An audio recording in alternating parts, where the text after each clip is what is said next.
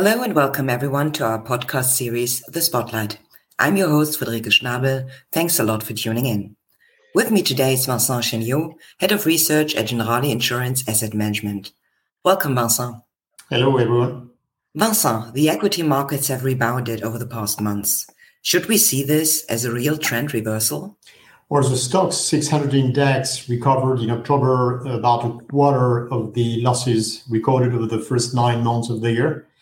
We see three forces at play. One, the fall in natural gas prices in Europe due to high reserves and extremely mild weather. Two, rate hike fears seem to be leveling off, with overnight rates seen peaking around 5% for the US and 2.75% for the euro area. Three, the positioning of investors is very defensive, which creates conditions for a rebound. That said, we do not see a real trend reversal. It's possible that the yield of 10-year treasuries, which tested 4.25% in October, will not go much higher, but the valuation of risky assets, such as equities or high-yield credit, is still exposed. Some talk about the end of the energy crisis in Europe, the price of natural gas having been divided by 3 from the peak in August. This is very premature talk. The decline in the price of gas, which is dragging down that of electricity, is a relief, of course, but need we remember that it's still 5 to 6 times higher than the market price in the US? The acceleration of the energy transition is good news, but the rise of nuclear and renewable energies will take more than a decade. And in the meantime, Europe will face a competitiveness problem. That is a threat to reindustrialization. Companies in energy-intensive sectors such as steel, aluminum, chemicals, or agri-food complain of a deteriorating competitive position.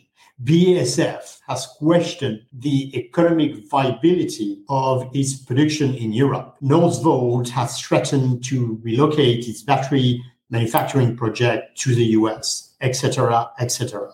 What about expectations of key rate hikes? So they are leveling off, you think? The headache for central banks is increasingly painful, given the persistent inflation and evaporating economic growth.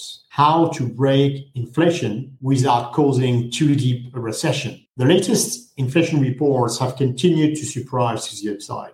In the Eurozone, the US, the UK, which will delay the central bank pivot.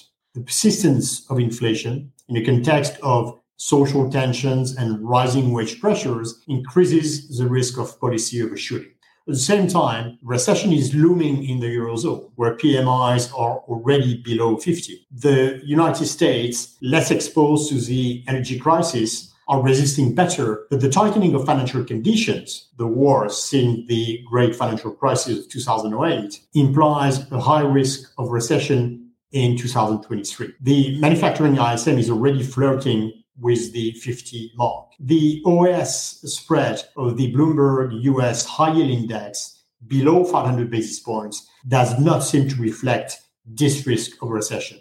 So the conditions are not met for a policy turn that would reassure investors. Well, economic policies are unusually constrained. The financial and political crisis caused by the Truss government in the UK reminded that budgetary room of maneuver is limited, as the public debt has ballooned over the past 15 years. And that high inflation constrains the role of central banks as lenders of last resort. The Bank of England did intervene to protect financial stability, but money printing is incompatible with the fight against inflation and was set to be short-lived. And that's why you shouldn't rush to buy the lows. We can no longer count on the central bank put. We are approaching an inflection point in the pace of tightening, but this is not enough to trigger a strong reversal in real long-term rates and to radically improve market sentiment. No respite on the geopolitical side? We see no sign that the diplomatic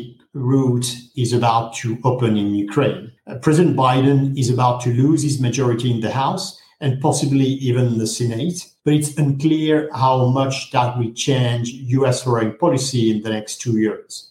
In China, the Party Congress has supported the idea of a radicalization, a lower sensitivity to financial markets, and increased volatility. In Europe, the Franco-German couple is going through an acute crisis, not least because Germany does not seem to be interested in reducing military dependence on the US and commercial dependency on China. Vincent, a final word on investment recommendations?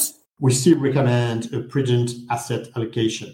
To re-risk portfolios, you need either very attractive valuations or an imminent trigger, such as the Fed pivot or a diplomatic breakthrough in Ukraine. We don't see that just yet. I have already talked about high yield spreads being too low. The decline in equity multiples also seems insufficient relative to the surge in long-term real rates and the cyclical deterioration. In the liquid universe, we therefore prefer cash, IG credits, and treasuries, which are a better store of value than bonds. To end on a positive note, our 5-year total return outlook available online is now much better than the one produced a year ago. Emerging external debt is the winner, with 8% per annum expected in euro, but returns will also be more volatile. Thanks a lot, Vincent, for sharing these valuable insights with us. Thank you all for tuning in, and hear you soon.